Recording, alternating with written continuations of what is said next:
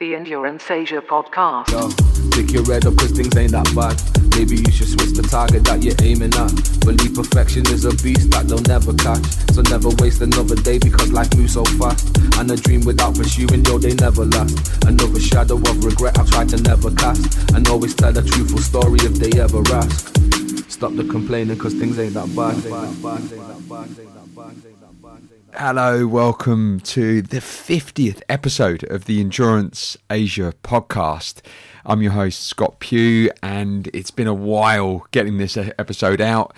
Apologies for the delay, but we've been extremely busy, and we've been sitting on this one for a little bit. We've had the pleasure of chatting with Tomokazu Ihara-san once again, the third or maybe fourth time we've had on the Endurance Asia podcast. We caught up with Tomo very soon after his Barkley marathons, which shows how long we've been stalling on this episode, but the content's still great, the story's still amazing, and he put in a valiant effort once again at his third attempt at the Barkleys, and yeah, really great to catch up with Tomo and hear what he's been up to over the last few years, which he's still been churning out his 100 miles, maybe not at the pace that he was, but still stomping them out. So yeah, 50 episodes down. We always say this, we're up for like publishing a few more. We've got quite a few lined up. We do have a couple lined up that are going to come in quick succession over the next couple of weeks. So do look out. As always, make sure that you subscribe. Any comments and reviews are always well received. So with that, let's bring back Mr. Tomokazu Ihara-san. Tell the truthful story if they ever ask. Stop the complaining cause things ain't that bad. Tomokazu Ihara-san, welcome back to the Endurance Asia podcast. Thank you very much. Thank you for having me for the third time. It's actually the fourth time we had you on. Yeah, it's the third time, just a one-on-one. But then we did have you on the Backyard Ultras World Champs that went on October 2020. So it has been almost a year and a half. But yeah, it's good to have you back on, just talking specifically about yourself, Tomo-san, and your story, and obviously Barclays that you've just returned from, and all, and yeah, really keen to get a full update on what you've been up to. It's also our 50th episode, so we've had a bit of a fallow year, a bit of a quiet year. I've had newborn babies. We've all been very busy and stuff, but we're bringing it back now, and so I couldn't think of anyone better to have on for the 50th episode. Nice, congrats with your new baby, and I ran 5,900 miles, so I guess I'm on the lead by 9. 59 now. Okay. Because I was trying to work out. So, let's kick off there. So, the last time we caught up properly was in October 2019 when we met in person in Tokyo. And I remember you laying out some pretty ambitious plans. I forget what number you must have been up at that. I think you had just crossed the 50 mark. I'm sure you've got your you can cast your mind back now. But at that stage, you were planning to do some of the big long trails in the US. I don't know whether it was like the PCT or a couple of you were quite keen to take on some of the long trails in the US. Obviously, a pandemic came on, and so that kind of put paid to that idea. But yeah, what have you been up to in the last couple of years, Tommy? Yeah, so since the pandemic, my kind of races has been slowing down, of course, because the cancellation of the races. So I've been trying to improve my performance, just being under the water and see what's going on in the world. And if I have a chance to run a race, I'm there just ready to go for it. And I've been taking on like Backyard Ultras, and that's getting pretty big in Japan. So we only had the last Samurai Standing in 2019. We now have 5 backyards in Japan right now. Okay, so yeah, this is obviously being the race director of the Last Samurai Standing, which is a really cool name, by the way. Because the first one you did, you say it was in 2019 was the first one you did, and this is obviously race directing. Because I was actually just thinking, it would probably be quite a good format for you, Thomas-san. Have you ever run a backyard ultra anywhere? No, I haven't. You've just raced direct. Any reason you've not gone and you're not decided to run one? Yeah, no, I'm doing the race director in Japan, so that's why I haven't been doing it in Japan, as I wasn't sure if a race director should be running and doing the race directing at the same time, and I don't want to ruin people's dreams by me winning. I mean, you have to go and do one overseas though, for sure. You'd have to go and at some point, because I mean, I think it's an easy miler for you, right? You'd be able to check one off. If you do a double miler, would you count it as like 200 miles as part of your quest for 100 miles 100 times? No, I just normally count it as one. So instead of doing the Appalachian Trail and the Cascade, the PCT that the pandemic I wasn't able to do because of the pandemic, I tried to do the Tokai Shizen Hodo Trail in Japan. That's from Tokyo to Osaka, going through like trails, going through about 7 prefectures in Japan. And that's about 1,100 kilometers, so 1,100 kilometers. And due to injury, I wasn't able to finish it, but I was planning to count that as one rather than 800 miles. Yeah. How far did you get on that one? Did you at least get a miler in on that? Yeah, 450. Wow. And that was a DNF, but I did count it as a 100-mile. Yeah. Has anyone ever, like, is there an FKT on that trail, or have people done the full trail before? Yes. A lot of hikers do it. And there is a FKT for the trail runners. And as far as I know 3 people has done it. 4th, including me. And the time was about 13 days. Okay. Did you have a full support crew as well? So you got like just under halfway, but was your wife supporting you, wife and your daughter supporting you on it, or one of your friends, or? Yeah, my teammates and one of my guys who I coach online was able to support me. So there was multiple people that were supporting myself. What happened with the injury on that route? I did have some things going on with myself, and it wasn't fully recovered. So that came out during the run. So these things you need to prepare really beforehand, and your support crew is taking days off with work, and you have this fixed date. And I do online coaching, and I am a coach for a running team, and had things going on with my calendar. So that was only kind of the week that I was able to do it. So I just took it a go, but the kind of injury came up. So yeah. But you say it's a beautiful route. Was it very hilly as well? I'm sure if you're sort of like crossing from Tokyo to Osaka, there is there are plenty of hills in the way there. Within the 1,000 kilometers, it has about 47,000 meter of elevation. Whoa. Okay. Yeah. So that's like decent. 100 kilometers with 4,500 meter of elevation. Yeah. So it's a kind of decent trail all the way. Yeah. Beautiful. So tell me and because you've always had your Tour de Tomo as well, which is your local miler that you get people to come and join. What other 100 milers have you got under your belt over the last couple of years, Tomo? Because I know without races it's like quite difficult, but you've also got quite a few of your own organized 100 milers that count towards the challenge.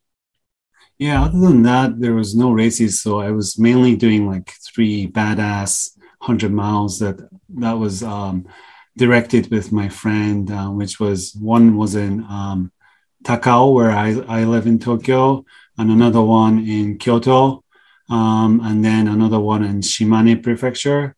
And the Shimane Prefecture is doing a 1.5K for 109 loops, which was pretty hard.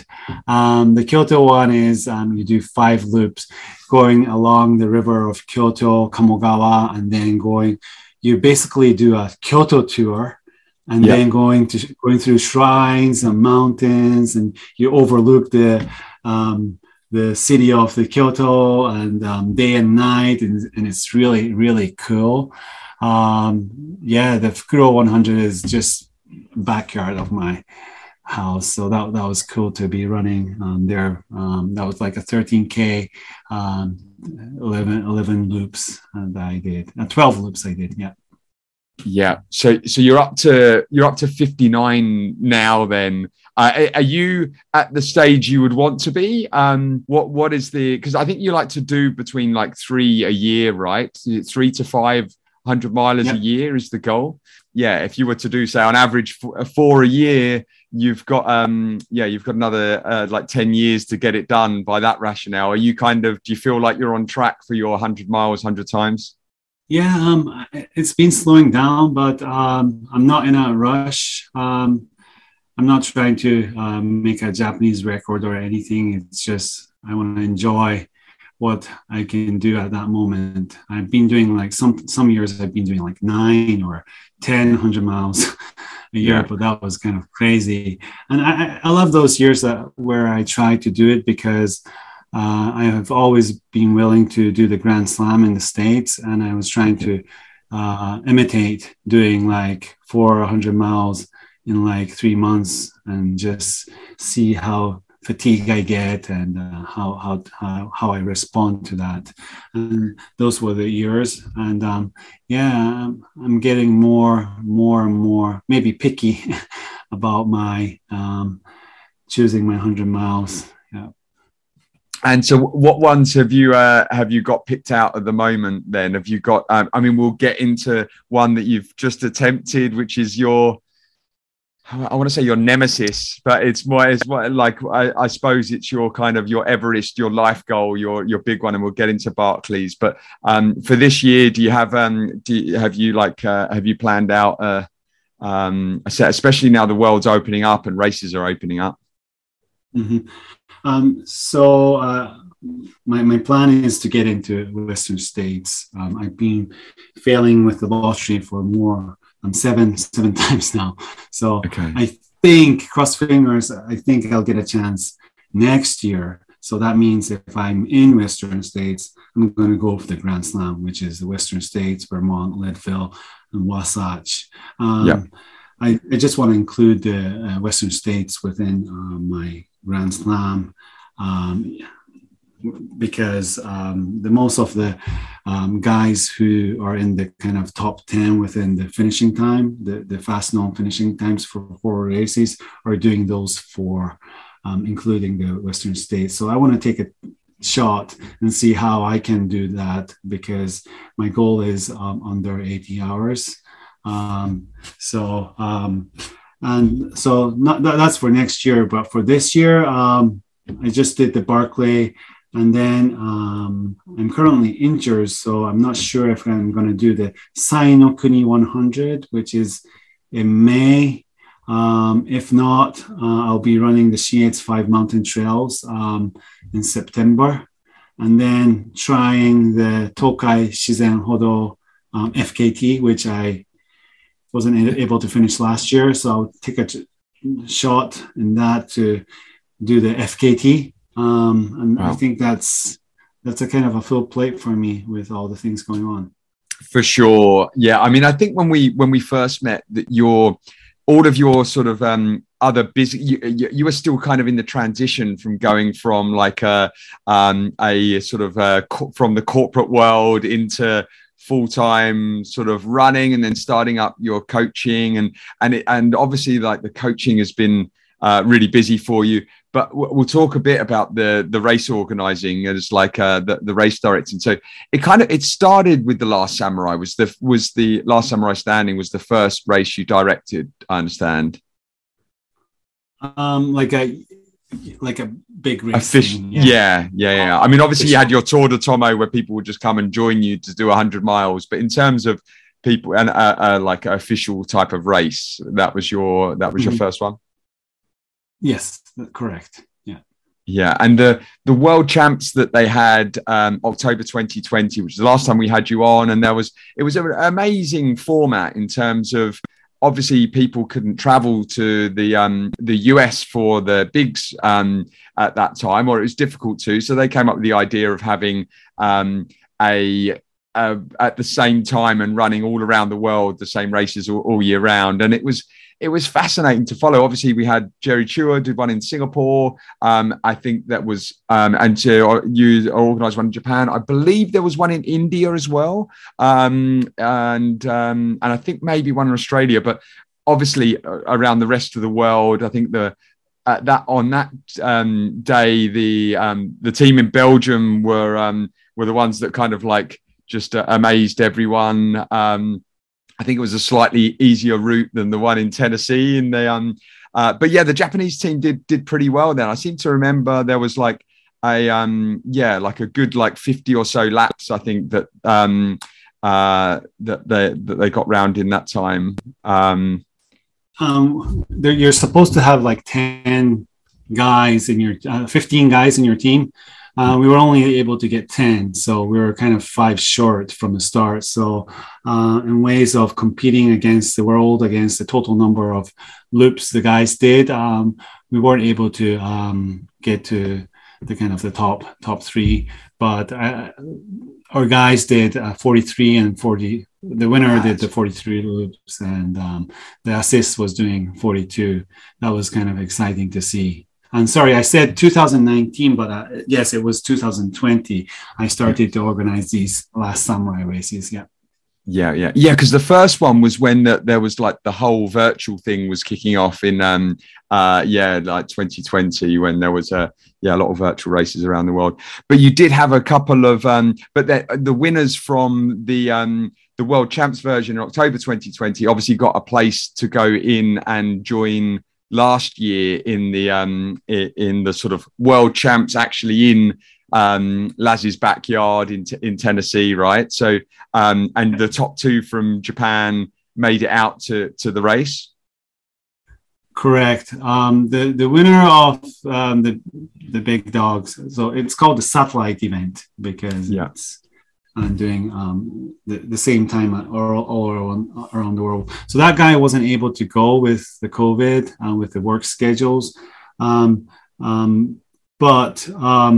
other runners who had already won our Last Samurai, because our Last Samurai was considered as the silver ticket to go to the winner can go directly to the bigs. So those guys were able to go, and Terumichi, who did a really great job last year, was on the at-large list. And with the pandemic, people canceling their travels, he was able to get into the list. And then he was able to do a good run. Yeah, I mean, a good run is like putting it lightly. I mean, in any other year would have been a world record. I think he got 80. Was it 81 or 83 yards that he got in? And I heard some great stories of him competing with Harvey Lewis, them like sprinting up hills and just and really sort of challenging each other, pushing each other. Were you following it closely at the time, Tomo? You must have been pretty proud seeing him get to that kind of level. Do you coach him as well? No, I don't coach Terumichi. I was constantly talking with Kana-san, who was supporting Terumichi during the event. So once Terumichi was on their goal, we kind of had some messenger communication, and she gave me a call sometimes, and I had a chance to talk to Laz at that moment with a video call during the event. And it was kind of cool to hear the atmosphere during a video call with, the whistle. So there's a 3-minute whistle that blows 3 times and 2-minute whistle. You hear that in the background, and it's kind of cool to hear that. And talking to Terumichi 1 minute before going to his loop was pretty amazing. And after my call, he had fallen, and then he wasn't able to make the time. So I felt a little bit sorry for him, because I may have done something bad talking to him, and he wasn't able to make the cutoff at that time, which was like 82 or 83. Yeah, I'm just looking at his. It was the 81st. He missed the cutoff of the 81st lap by 30 seconds as well. But yeah, he actually the story goes that he lost consciousness. Obviously, you've spoken to him, but did he actually knock himself out for a little bit? Was he in a pretty bad way after, or did he recover okay? He doesn't speak the English, so the people who saw him thought he was losing conscious, but he knew that after I told him, and when we were speaking on the phone, that he realized that was the situation. So he didn't know until I told him that you fell and you lose conscious, and that's why you weren't able to make it. So that's how incredible that he was going on over the limit, that at that point you don't know what you're doing, or I haven't been in that stage. So Will, have you heard of Will? Yeah, we had Will on the podcast, and we talked about his one where he just almost just fell into a bush, just got lost and fell asleep in a bush pretty much. And but 3 days of no sleep, and 3 days and 8 hours, it just boggles the mind. What's it actually like being a race director of that, Tomo? I actually think, obviously it's very difficult to run it, but actually would you have little naps when you were doing race directing on the last Samurai Standing? Yes, and we have 2 teams that are on 9-hour schedules. A team, B team, and then they do 9 hour, and then off 9 hour and 9 hour. So they get a time to eat and do their own thing, and then sleep at least 6 hours.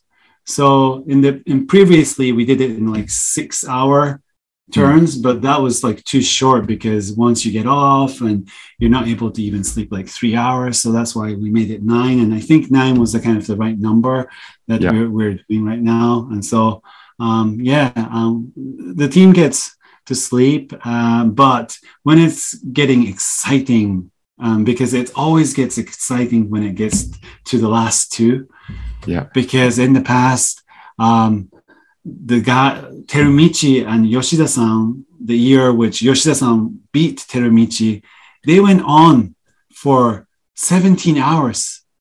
Just the 2 of them. The 2 of them.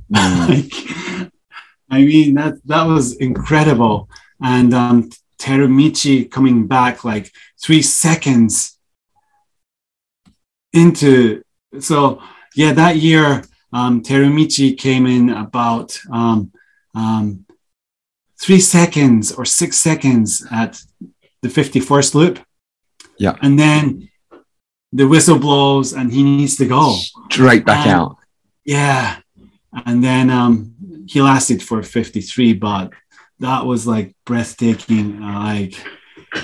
It was in the middle of the night, and everyone's cheering, but once he comes in, everybody becomes quiet, and you only hear Terumichi breathing like he was running 100 meters. And everyone's seeing, is he okay? Is he okay? And then once he stands up and he moves to his next loop, everyone cheers again. And then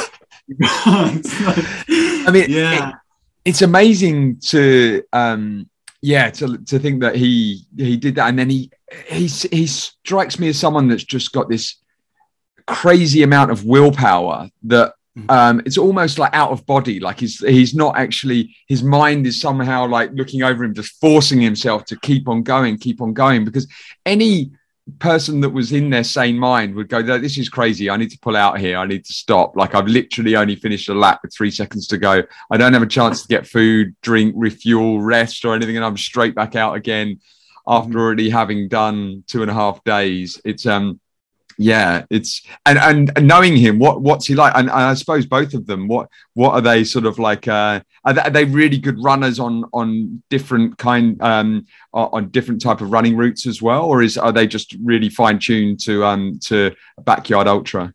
They're really good at distances. So when you look at their resume, you won't see their names in the top 10 with like 100K or 100 miles. But once the distance goes 200 miles, 300K, 400K, they're always in the top. You know, they've won a lot of the races, and Terumichi's has been the 4th continuous champion for the Okisaba race, which is going around Okinawa's island for about 300 to 400 kilometers. And that's known as a very hard one. And Yoshida-san has been winning and been second and very competitive in the 300 kilometers, 400 kilometer races. So when I was, my background is a trail runner. So like 100 miles is my kind of distance. So I didn't know these guys until I kind of organized this backyard.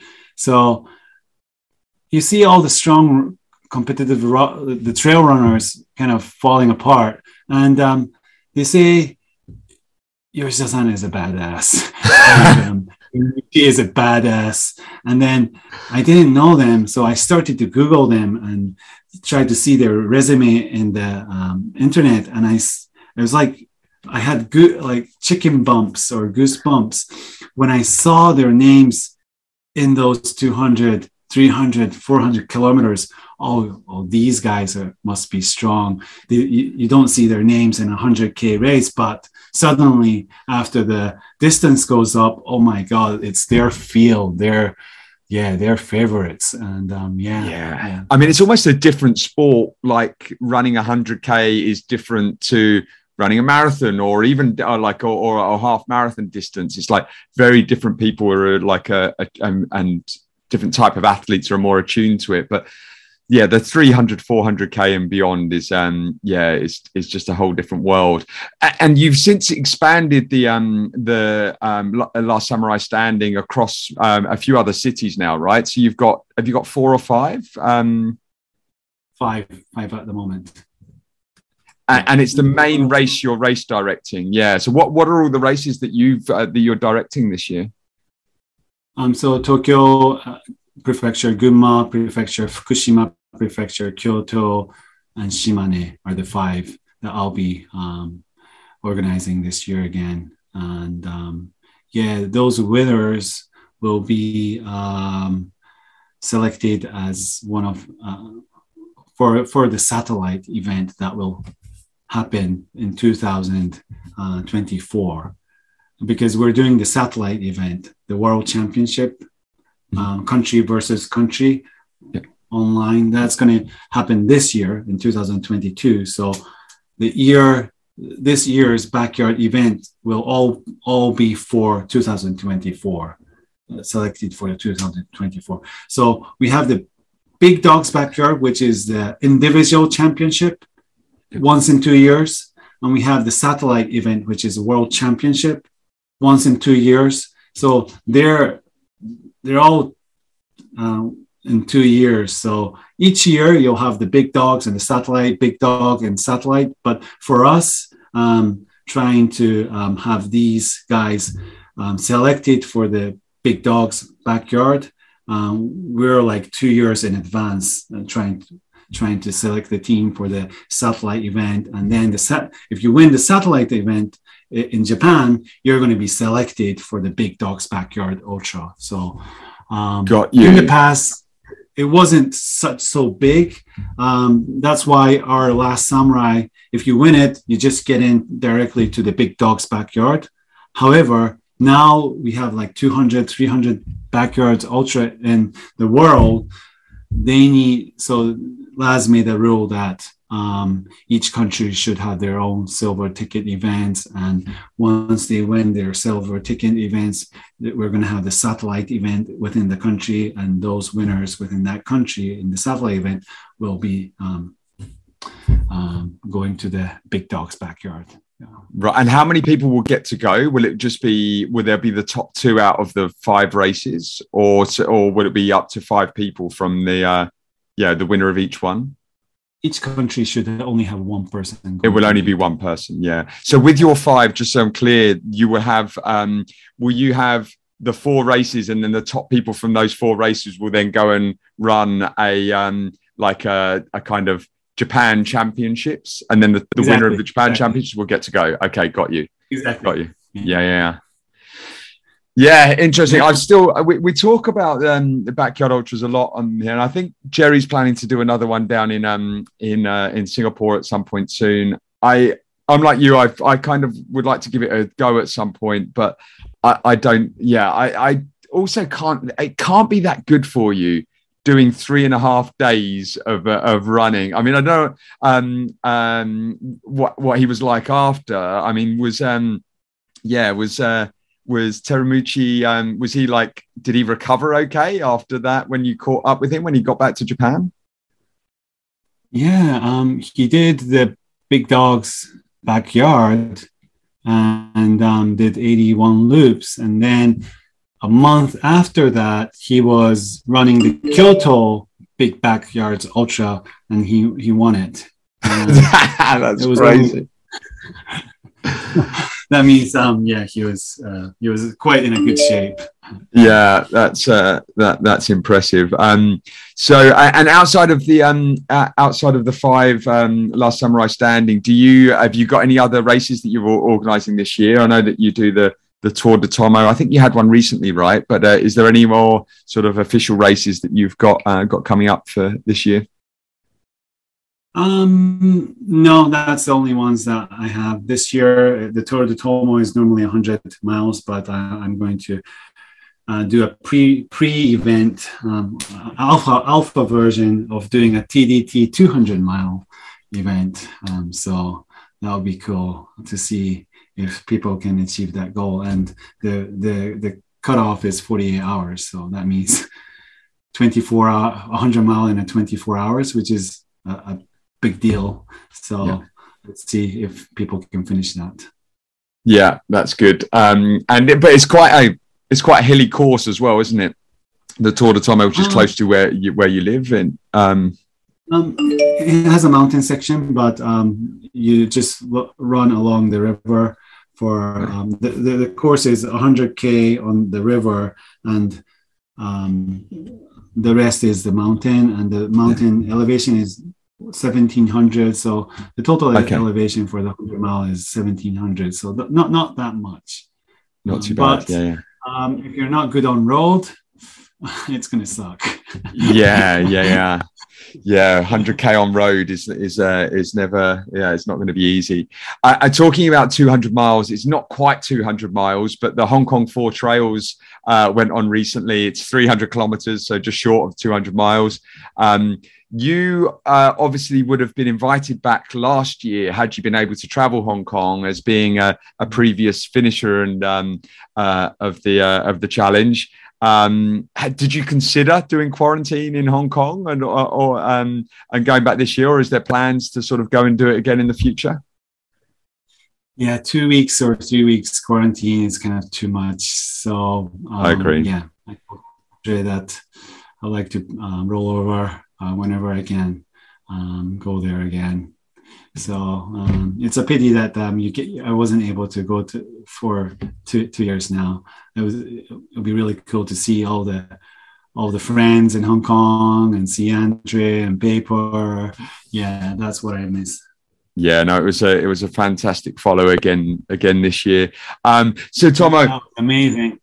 Onto the Barkleys, which I suppose the Hong Kong 4 Trails is kind of like, it's been a bit of an inspiration for like Barkley's been inspiration for that. But you were out there having missed out in in 2021 and it was cancelled in 2020. You got back for your third time this year. And just to confirm, actually, yeah, you didn't, last time you were there was 2019, right?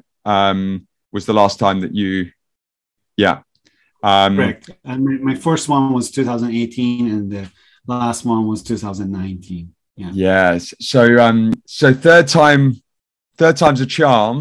Tell us, so had you been training? Had you had a good training block going into it? Yeah, I was training pretty well. And then at the end of December, when I was doing the badass 100 mile, I took a fall, and it was okay at the time of the event. And after the event, I went to the doctor. It was a bone bruise. That was my first time to have a bone bruise. So it was, I stopped training before the Barkley. So I wasn't running for about 3 to 4 weeks before the Barkley. In that terms, I was a little bit disappointed that I couldn't get my final training before the Barkley. But rather than having a sore knee during the Barkley, which that means you're not going to finish, I took 4 weeks off. I was on my bike, indoor bike, doing aerobic training for the event. Once I got to Tennessee, this time I took 10 days. I went 10 days prior to the event. And then I was walking on the course where you can go, where you're allowed to go. And I didn't have the pain while I was walking. So that kind of took something out of my chest that, okay, I'm going to run Barkley. Yeah. So even when you got there, you weren't 100% sure if you were going to race. Yes. So yeah. You thought you'd just see how you go when you got there. And just to remind us why you're not able to actually explore the whole course. Is that just Laz's rule, or is it actually sort of private land that you're not supposed to be on, or what's the reason you can't sort of like recce around other parts of the course? Yeah, the parts you're not allowed to go. So it's a state park called Frozen Head State Park in Tennessee, a town called Wartburg. So it's a normal state park. So there's like signs and stuff. It's a very beautiful park with a lot of good scenery. And so it's a normal park, so you can go on trail. But just going outside is out of the park anyway. And even though there's parts that you're going inside the park, which is off trail, is forbidden, because you're going to be ruining in the nature as well. So we don't want a lot of the people going off course, and also finding out where the book is, where the books are beforehand is cheating effectively. Yeah. So that's why you're not allowed. Yeah. So you got there. There was quite the lineup this year when getting there, and a lot of people, they don't announce everyone that's going to be running. Some people want to sort of keep it quiet beforehand, and it's only actually on the actual day that you're able to see all of the people competing. But you got there 10 days before. Did you see like people start to that were starting to join over the course of those 10 days? And I can imagine it was a pretty good atmosphere at the camp there, and quite a lot of excitement, and surrounded by some pretty impressive runners. So I guess I was the first guy on camp with 10 days prior. I really wanted to kind of nail it, with the navigation and stuff. I made sure that I really know the park. So I think I was the first guy, but I did see guys coming into park, start camping, and start to go on the trail from I guess a week to 5 days prior to race, and definitely 3 days prior to the race. Almost all of the kind of the runners should have been in park checking out the course and stuff. It's like me going to Disneyland, Laz is the Mickey Mouse, and Frozen Ed is the Donald Duck, and you have all these guys those were like super ultra runners in the past. Those have been holding this event since 1986. There's a book called The Tales from Out There, and you see all those names, and those guys are like, they have a big tummy right now, but they've been on the course doing fun runs and doing awesome stuff. So it's cool to see those guys and hear the story that they have accomplished in the past. Yeah. Was there, outside of the sort of people that had run in the past, was there anyone at the start line that you were kind of in awe of? Or, I mean, you had the likes of John Kelly there, who's obviously he's attempted 5 times, finished once, I think. Or, but I mean, yeah, Courtney DeWater. There's just so many incredible runners there. Like, do you get a bit starstruck, Tomo? I mean, yeah, what's it like hanging out at the start line and just running the course with some of these sort of like idols of the ultra running community? Yeah, it's cool. It's very, very cool to see people that you've been seeing on social media just in front of you, and you're kind of running together on the same course. Yeah, I really got excited seeing those guys. And the field was very strong this time. You know, if you see all those runners' resumes, they've been winning races and they've accomplished a lot of stuff. And it was kind of cool to talk to them before and, of course, after the race and becoming friends with them. Yeah, I think there was like 40 or so people that started. And yeah, you didn't get off to the best start, did you, Tomo? No, yeah. So after book 1, so this the first loop was clockwise, and book 1 was a new book. Normally, book 1, you're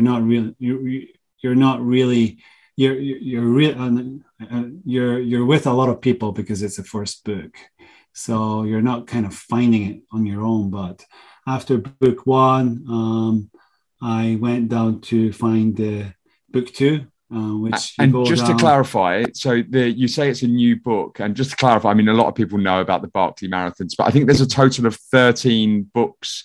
What's the total number of books 14. They have on the 14? And this year they had 14.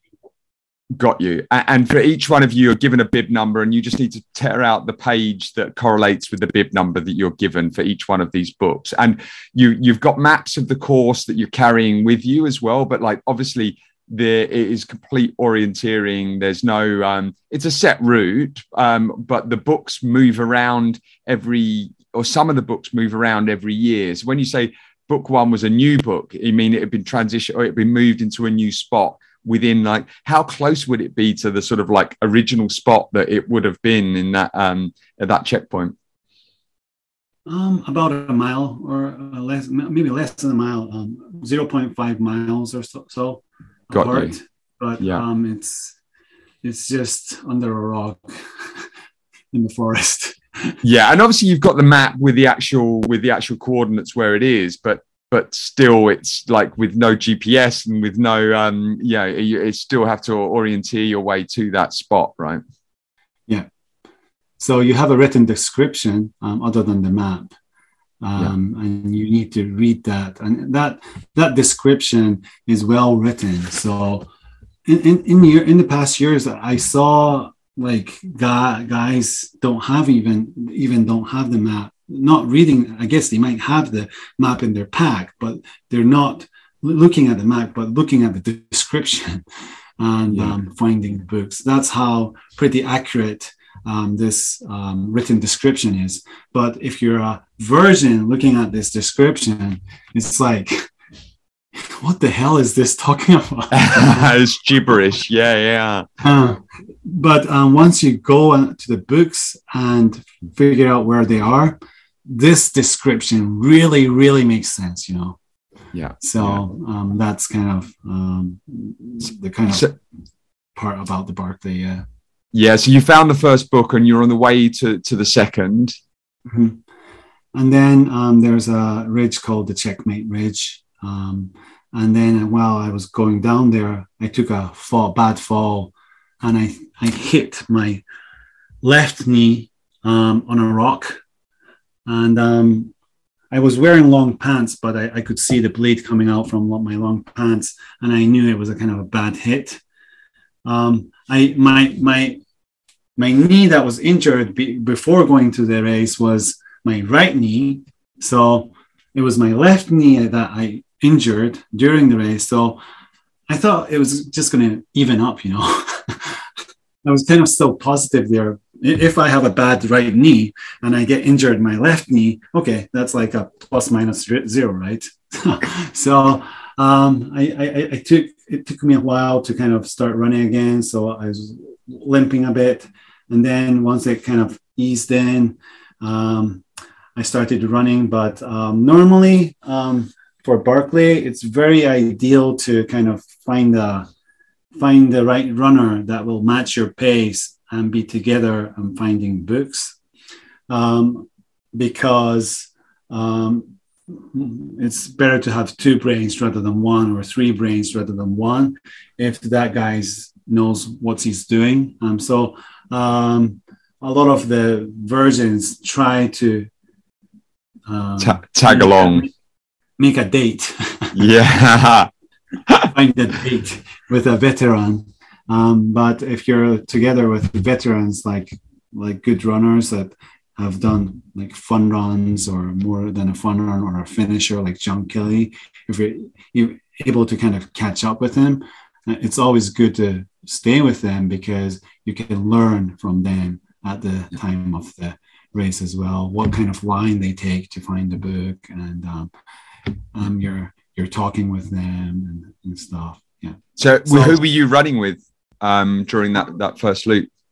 I wasn't running with anyone, because I wasn't able to catch up with my bad knee. So I saw Guillaume, who did the fun run twice, and Jasmine Paris in front of me. Those two were together, and I kind of saw them in the kind of their backs. But after like book 4 or 5, I lost them. I wasn't trying to catch up with them. I couldn't do much faster with this knee. So I told myself, okay, that's what it is. This year, I don't have a date. So I'm just going to find it on my own. So my plan was to pick a date and have someone to run with. And I did have people I was picking that I wish I could be with them. But on the other hand, the last 2 years, 2018 and 2019, I was constantly with someone trying to find a book, mostly. And this year, I really had confidence with my navigation, practicing navigation in Japan, night, and especially the night navigation. And I know the park so well now. I wanted to be on my own to kind of find the books. And then that time has come, because I can't catch up with them. So I started to find the books on my own. And finding the books on your own is something really special. It's completely different than what you do together with someone, because, you need to do everything, the navigation correct, and everything on your own. So it was a very, very good experience to find the books on your own. It was something special that I felt like I can't express how the first year when I found the book in 2018, it was like, wow, this is like a dream. I found my book and I'm ripping the pages. But this year, with my third attempt, just finding that book on your own I had a much more feeling that I was doing something special, Yeah, really rewarding. I mean, I think for rewarding, most orienteering or adventure racing, it would always be minimum teams of 2. So when you're doing that kind of navigation, you need someone that's also checking the map as well, and that you can say, I think this, and just have someone to bounce ideas off, and to be able to correct you if you're wrong, or just to have a co-pilot, as they call it. And there's no room for error if you're on your own, right? You don't have anyone to be able to like bounce ideas off, or so if you do it all right, there's only one person to pat on the back, but then there's only one person to blame if you get it wrong as well, right? So yeah, I can imagine that was a pretty rewarding experience going around the full loop on your own, and no navigational mistakes on the whole of the first loop. They were like bam, bam, bam, bam, bam. Really went well. I felt really good on that one. Yeah. So I have, the written descriptions. Some of the books are the same place as previous years, so the description were kind of similar. So I have this information in my head, from my heart. So I have that all in my head. I don't need to read it so when I'm going down to find book 4, I know there's like 2. You're going down kind of a ridge or a crest called the meat grinder. Then you're going down this, and you have like 2 rivers coming from your left, and one coming from your right after that, and then you're following this river, and once you hit the confluence of the river that you're following and the right one coming in, you'll see a delta zone. And then when you face that delta zone, there's like 2 big trees that are like 6 feet apart. And on the right hand side, there's like 2 rocks leaning together, and there's going to be a book in there. Like, I have everything in my head. And that is exact description. Because I know when we talked before that you would like have dreams about Barkley. You would dream being on the course. You would dream about the course. You would constantly look at the maps. You would be obsessed about it, right? And you feel that obsession over the years has just helped sort of like imprint all of this on your mind. I'm just looking beside you on the video. Is that I know you've got a map in front of you, but is the map to the right of you, is that Barkley's one, or this one here? Yeah, this one is the plain Barkley one. That doesn't have the course on it, but I constantly look at this map. I put the GPS on a 3D printer, and then I have a plastic map, 3D printer. Waterproof. Course of the Barkley marathons. Can you see? Oh yeah! Wow. Okay. Yeah. It shows all the hills and stuff. Yeah. Yeah. Like, if I'm on the computer looking at like topo maps, and then I can be on there like for like 10 hours straight and just be looking at, okay, there seemed to be a pond near this ridge where I haven't been. So if I get there should be a pond about the size of a 25-meter pool and stuff like that. So I'm putting all that on my map, which is not on the plain map, just to make sure I know every details of the course. Because if you go to Google Map, you can see the satellite view and the all kinds of views, and I change and swap the views and make sure if the old trail on the map is still exists from the Google satellite view and stuff. So doing all that stuff, I just can go to dig into details as much as I want. How much of the course is actually on trail as opposed to kind of bushwhacking? I would say maybe 1/3 would be on course.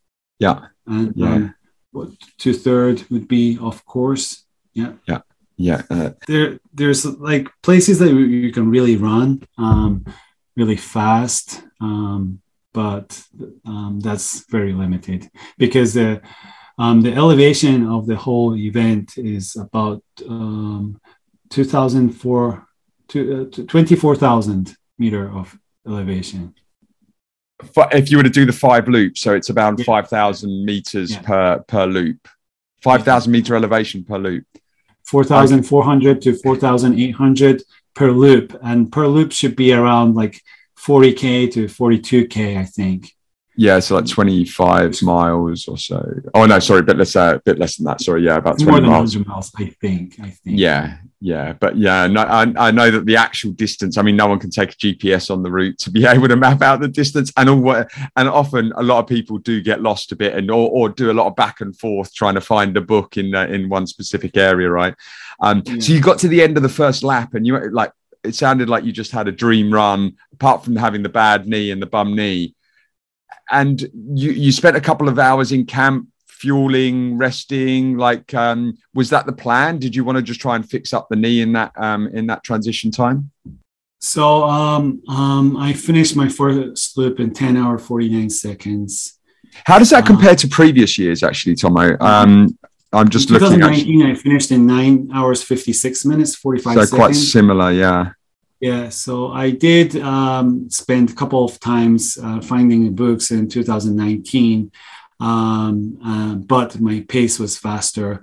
So this year, I would say the first loop was a very nice condition, runnable. So if I was not injured, I could have done 8 hours 30 minutes easily without the bad knee.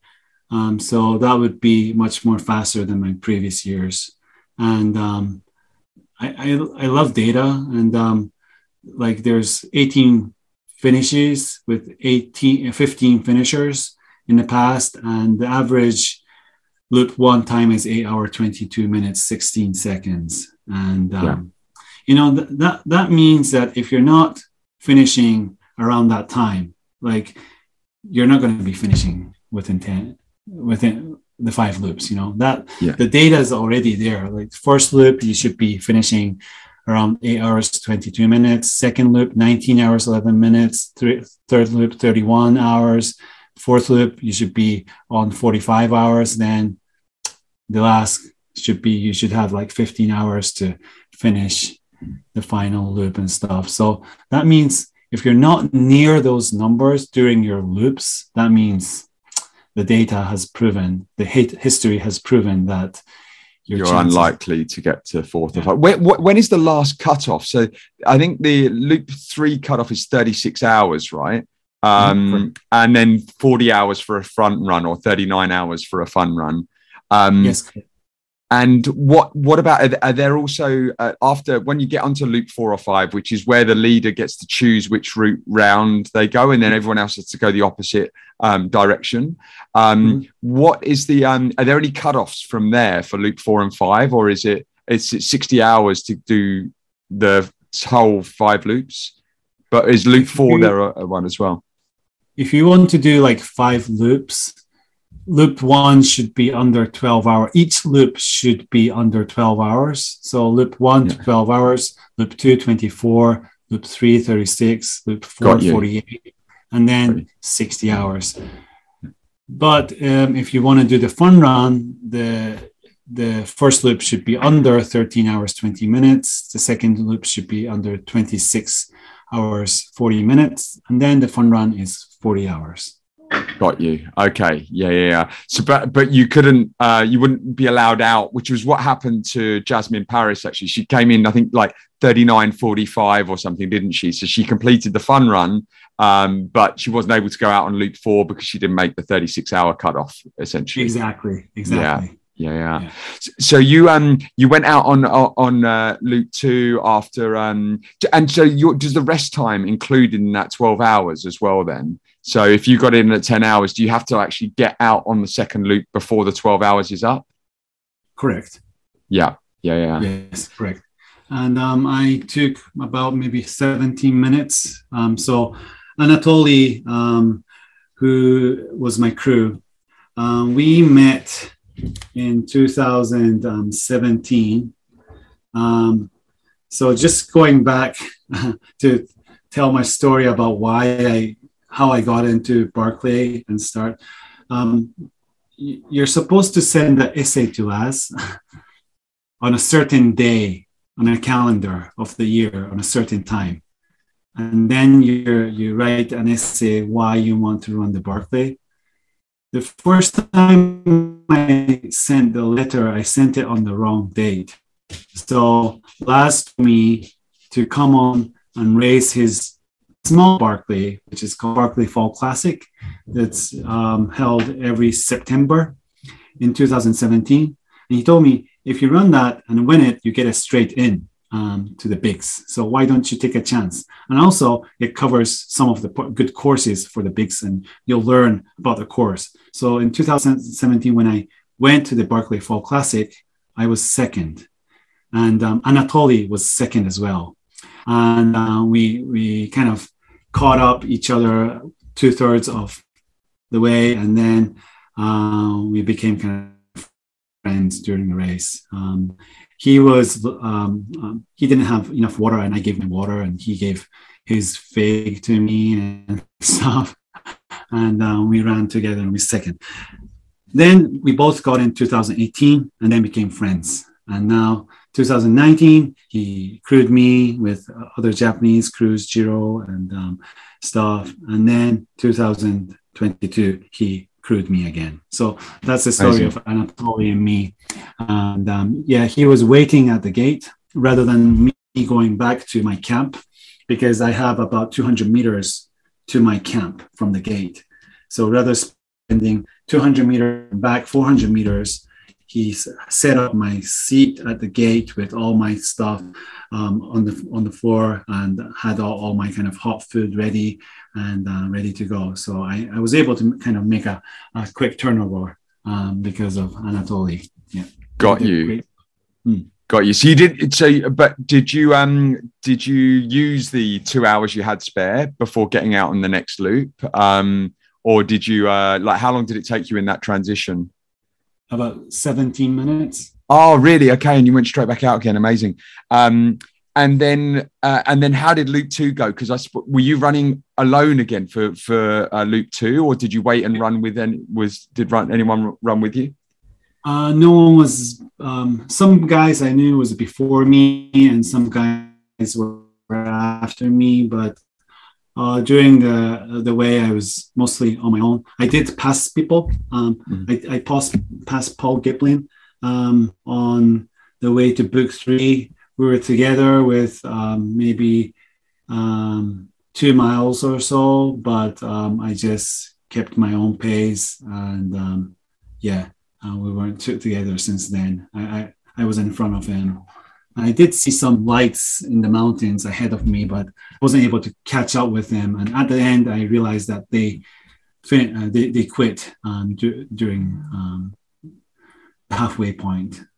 Yeah, there was quite a few amazing runners that dropped out in that second loop. I mean, just looking through, you had Courtney DeWater, Harvey Lewis, who we talked about, who won the Bigs World Champs. Yeah, there was quite a few people that did fast loops. You mentioned Paul Giblin and Guillaume as well. They all did good fast sub 10-hour loops. But then I think the second night was the weather pretty. I understand the weather was pretty rough as well, right? Yeah. After the second book, it started to kind of pour with heavy rain, and the fog started to come out after that, and it was constantly raining pretty much heavily, and it was pretty cold. As you know, after 3 days after the Barkley, it snowed, and 10 days prior the Barkley, when I went, there was snow in the mountains. So we were pretty lucky.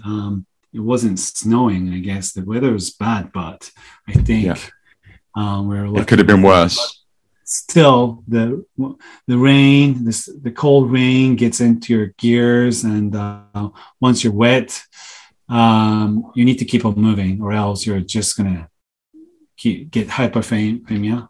Yeah. And you obviously were suffering from the bad knee as well. And if that knee gets more stiff as well, I'm sure, did it start to get quite painful on that second loop? Yeah, it started to. The uphill was kind of okay, but going downhills was really a pain. And that during my 100-mile races, I like to kind of bend my knee and make sure my joints are okay and stuff. But I wasn't able to bend my knee because it has so much pain and it was swelling and stuff. I just tried my best, nevertheless, with this knee. Try to do the best as possible. At what point did you I know that know the if fun I run was not going to be possible? Was there a time when on that second loop where it's like, okay, was your navigation okay on the second loop? It was just your knee problem. there was two books that had problem, which Courtney and Steve had the problem as well. It was book 7, going down Leonardo butt slide. um, you go down to this river, and then there's a kind of flat place that you need to find on the after you go down that ridge, and there's several benches that you need to go down, and if you need to be on the right one to find that book. You shouldn't be closer to the river. You should be a little bit away from the river. I was less spot on the first loop, but somehow in the dark, I guess I wasn't concentrating as I should have. I wasn't able to find it. I was on the wrong bench. And then it took me about 40 minutes to kind of find the book. I was just going back and forth along this river, trying to locate the book. And I lost track of myself, but there's like rivers that you can find that will meet up with like 2 rivers, and you can relocate yourself from there. So I relocated myself there. And finally, when I was kind of getting too cold, I found the book and was like, oh my God. I was like I was going back and forth at maybe about 50 meters within the book, but I was just not right there at that point, just going back and forth, just above, just below, just left, just right. And but I found the book, and I was getting cold, so I got 2 poles. So I had 2 poles going up butt slide, and it's about 35 to 40 degrees in grade. So when it's raining, you're using your poles, and then you're trying to go up, but you're 3 step forward, 2 step down, 3 step forward, 2 step down. You're slipping so much, so you're trying to find any tree that you want to grab on, and then pull yourself up, and then trying to find roots that they're less slippy, and then up and up and up, and it started to fog. So I couldn't use my fog lamp with my hand, so I had my fog lamp in my mouth, trying to see above where is the good location that I should be going, because it's a steep hill, and the average should be around like 35 to 40, but there's like steeps that are like 45 or 48 if you take the wrong route. So you're trying to find the least steepest hill within that steep hill, and then that makes a difference. So I was like, I had my fog lamp and seeing up in the trees where I should go, and then going up that hill.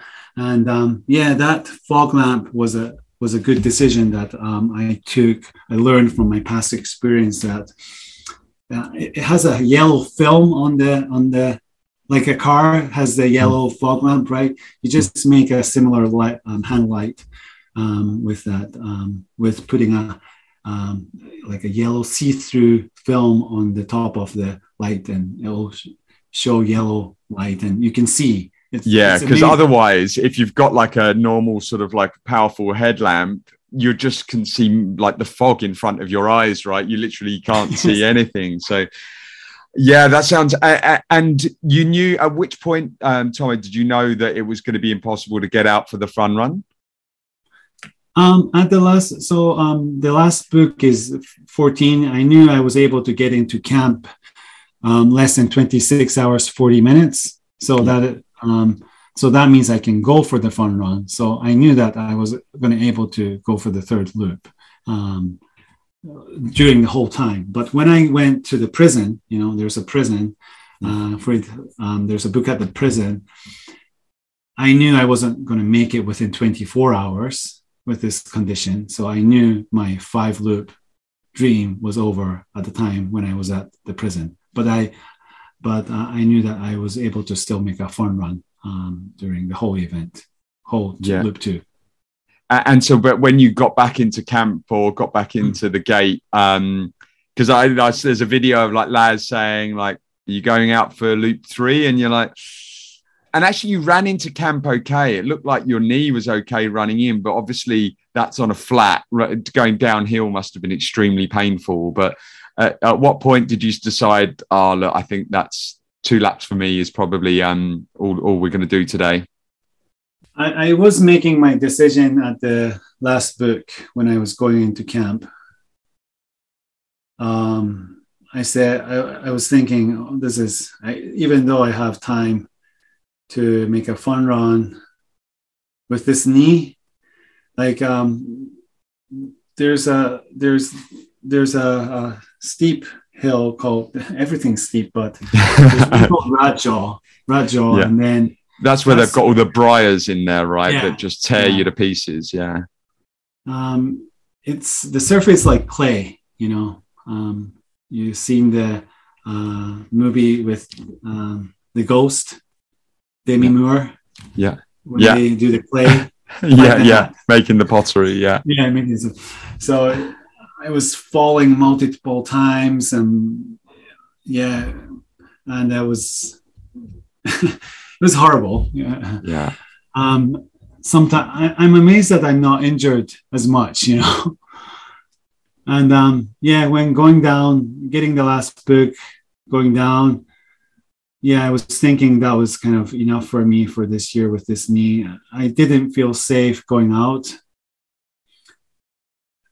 but still I wanted to do my best to get into camp with what I got.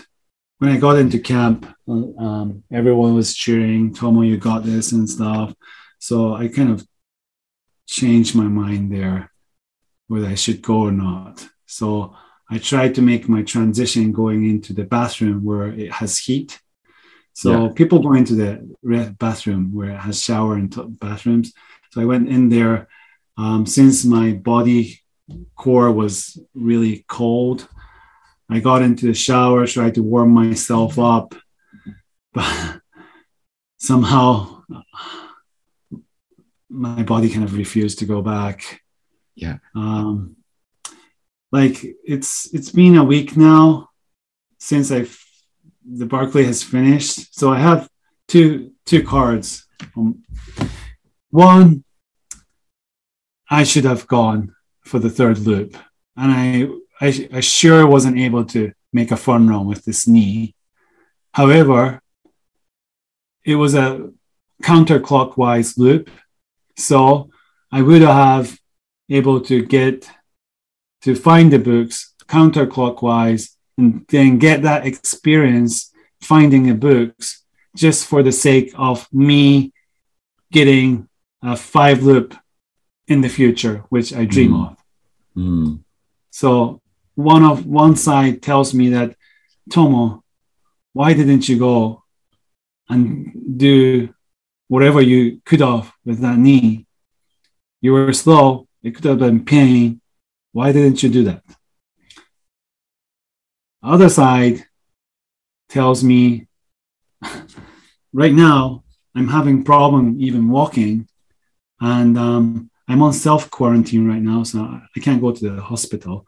So tomorrow, my self-quarantine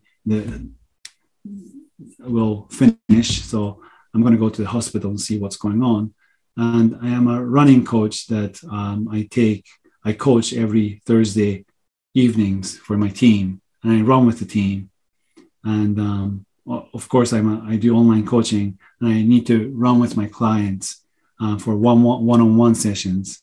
And if I can't run, you can't do your job. You can't earn a living. And more than a living, I can't spend time with my clients, and that kind of breaks my heart too. I can't just say I tried my best, and um, I shouldn't be. If that was my client, I would stop them to go. Exactly. That was the question I was going to ask you, Tomo. Like, what advice would you give to a client if they were to call you at that moment, Tomo, I really am in a lot of pain. I can't walk. But it would be nice to spend a bit more time on the course to learn. But yeah, I might not be able to run much for the next couple of months if I do go out and push this knee beyond what it's capable of. What would you have told them? Yeah. So like, I felt responsible, me trying to go out if I'm going to stop the client with the same reason, you know? Yeah. Yeah. I don't think you should beat yourself up over it, Tom. I think it was an amazing performance once again. I think you would have learned a lot again. It's unfortunate that you had in that like first stage or before that, like after that first book had hit your knee. But now you've like been consistent. You did the fun run last time and you got 2 laps in this time and would have completed a fun run, no doubt, had you not have injured your knee, and could have been in a really good position to do 5 next year. It will still be there next year. But I can understand, I can empathize. I mean, you're lofty guy. I sort of still feel the same about the 4 trails, and I still want to go back if I can fly to Hong Kong and give it a go again. But it still feels like, it's just too much out of reach. And the amount of training that you're going to have to do to be able to then go and do it all over again next year is in a way quite disheartening. But then I've got no doubt that that you'll be back there again next year to give it a good go. And I don't see you stopping until you've done it. And what is also nice to see is that like some of the people that have finished it, they have been in their like late 40s, 50s. It's not it's not like you're still in your peak and your prime to be able to achieve it from a fitness perspective. And you've still got many more years to be able to do it, to be at the peak, to be able to achieve it from a physical perspective. But as we've discussed from Teramuchi, and I like doing this long distance stuff is so much more to do with the mental capacity side, and you've got that in spades, Tomo-san. So and your navigation and everything is just like that. Having that 1 lap on your own would be just as valuable as having run with someone for 3 laps. So I think that's that's another really big positive you can take away from it. Yeah, when I look back, my first year was 1 loop out of the cutoff time, maybe 15 hours. Second year, I got a fun run in and I felt really good about it. This year, it was a 2 loop. So it's like a 1, 3, 2. It's like I'm not progressing, but that's just numbers. But if you're talking about finding books on your own, I was constantly with someone on my past experience on the learning side, trying to learn from them. Of course, I was sometimes on my own, but mostly I was with someone. And this time I was on my own night and day in the fog, in the rain. And if you put like finding books as numbers, like finding a book with someone is 1 point, finding a book on your own is 3 points.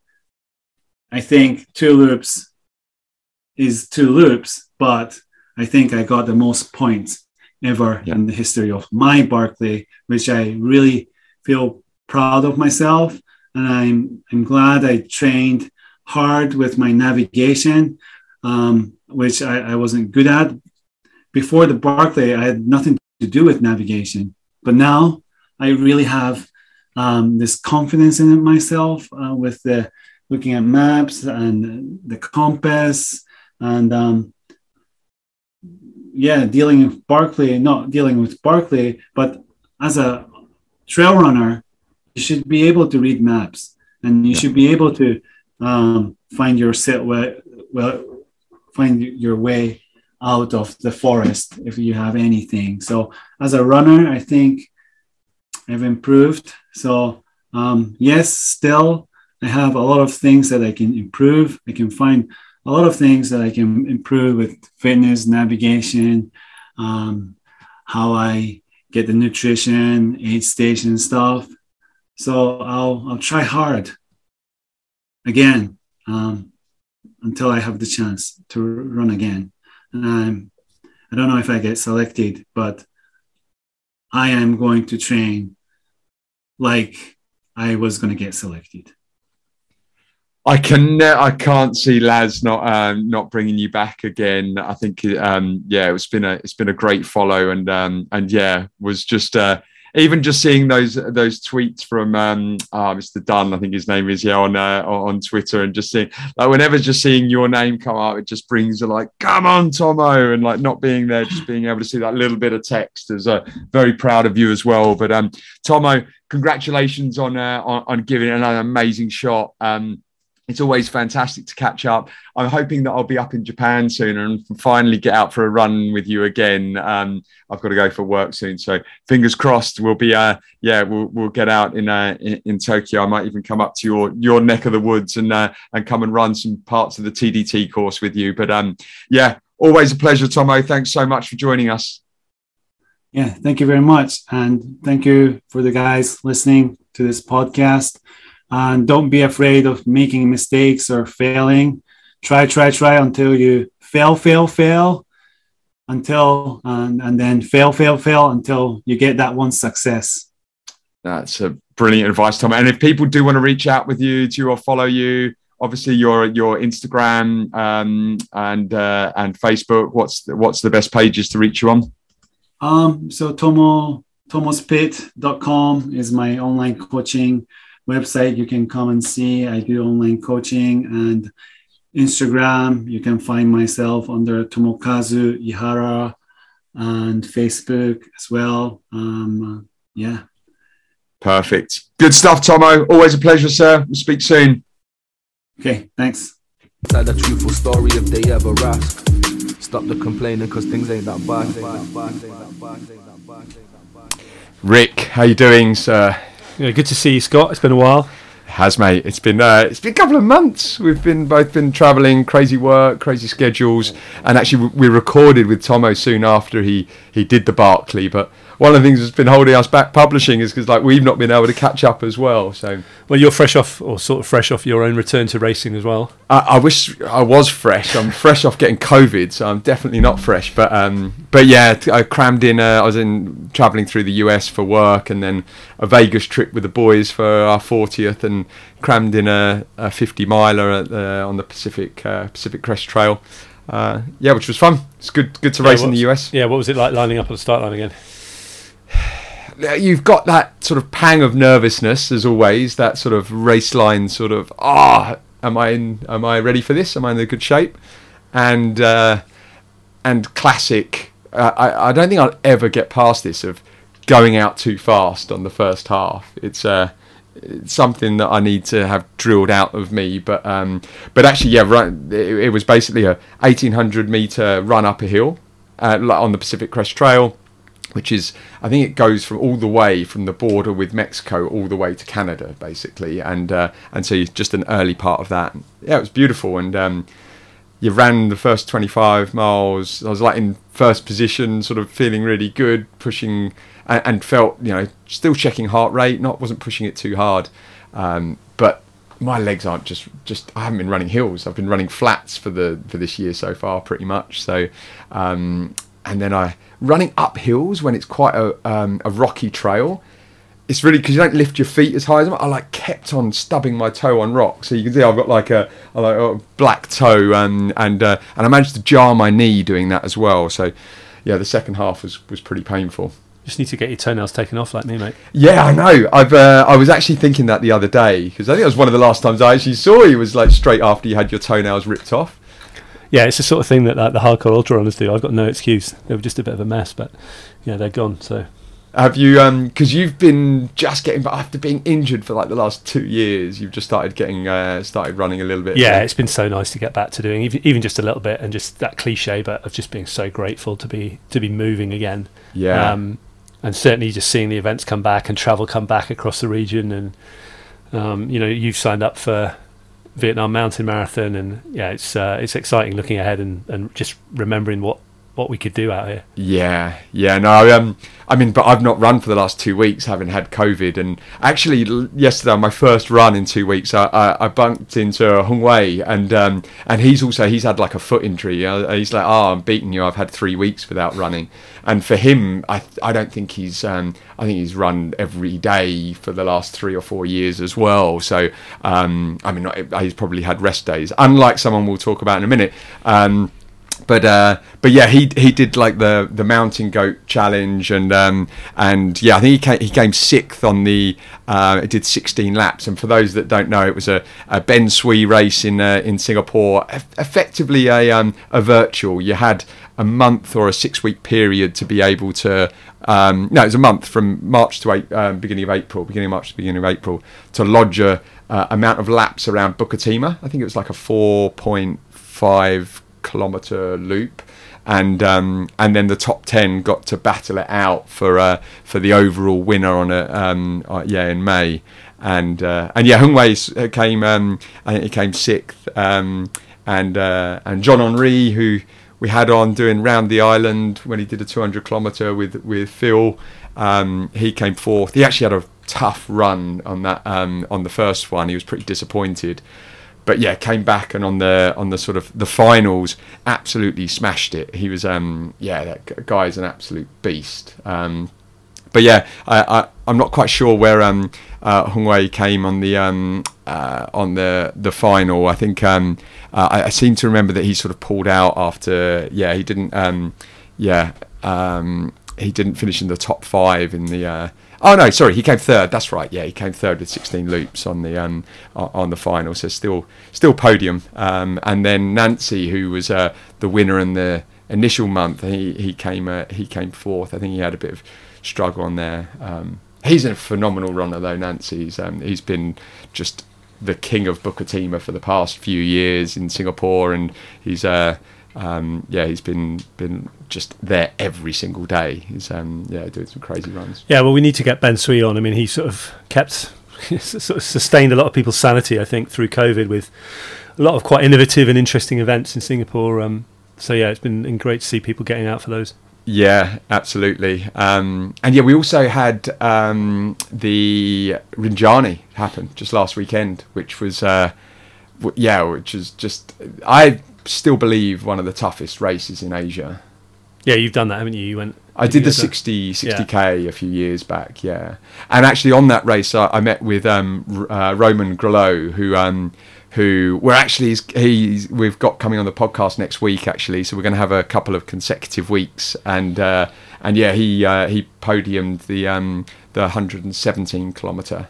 And then there was a 100 miler that there were 4 finishers in total, which is, it's just, I mean, Roman talks about it a bit next week. But yeah, I think Nancy had signed up for the 70k or so, and had a rough time. I think he had a DNF there, I saw. But yeah, that's a tough race. But yeah, we've got VMM coming up, Vietnam Mountain Marathon. I think when we had David, it's been a race or the group of races, the Jungle Marathon, and that we've been following for quite a while. But yeah, it's one of the classics, isn't it? I think. And I did the Jungle Marathon with those guys 4 or 5 years back, but that mountain marathon just looks, up in Sapa, looks absolutely stunning. Yeah, and they've put in a 100-mile route as well. So yeah, I'm going to be going up with John Henry as well. He's running the 100-mile. I've just spoke to Tomo again today. I'm just starting a 12-week coaching plan with him. Got to try and get in shape for it. I'm a bit. So you'll be back down to Bukit then, no doubt. I mean, that's it. He's just like, okay, you're going to have to be going up to Bukit. So I might see. I might tackle Nancy for the King of Bukit Hill for the next couple of months. But also, I'm about to move offices actually just next door to Fort Canning. So we'll be able to mix it up a little. Yeah, be able to mix it up a little bit.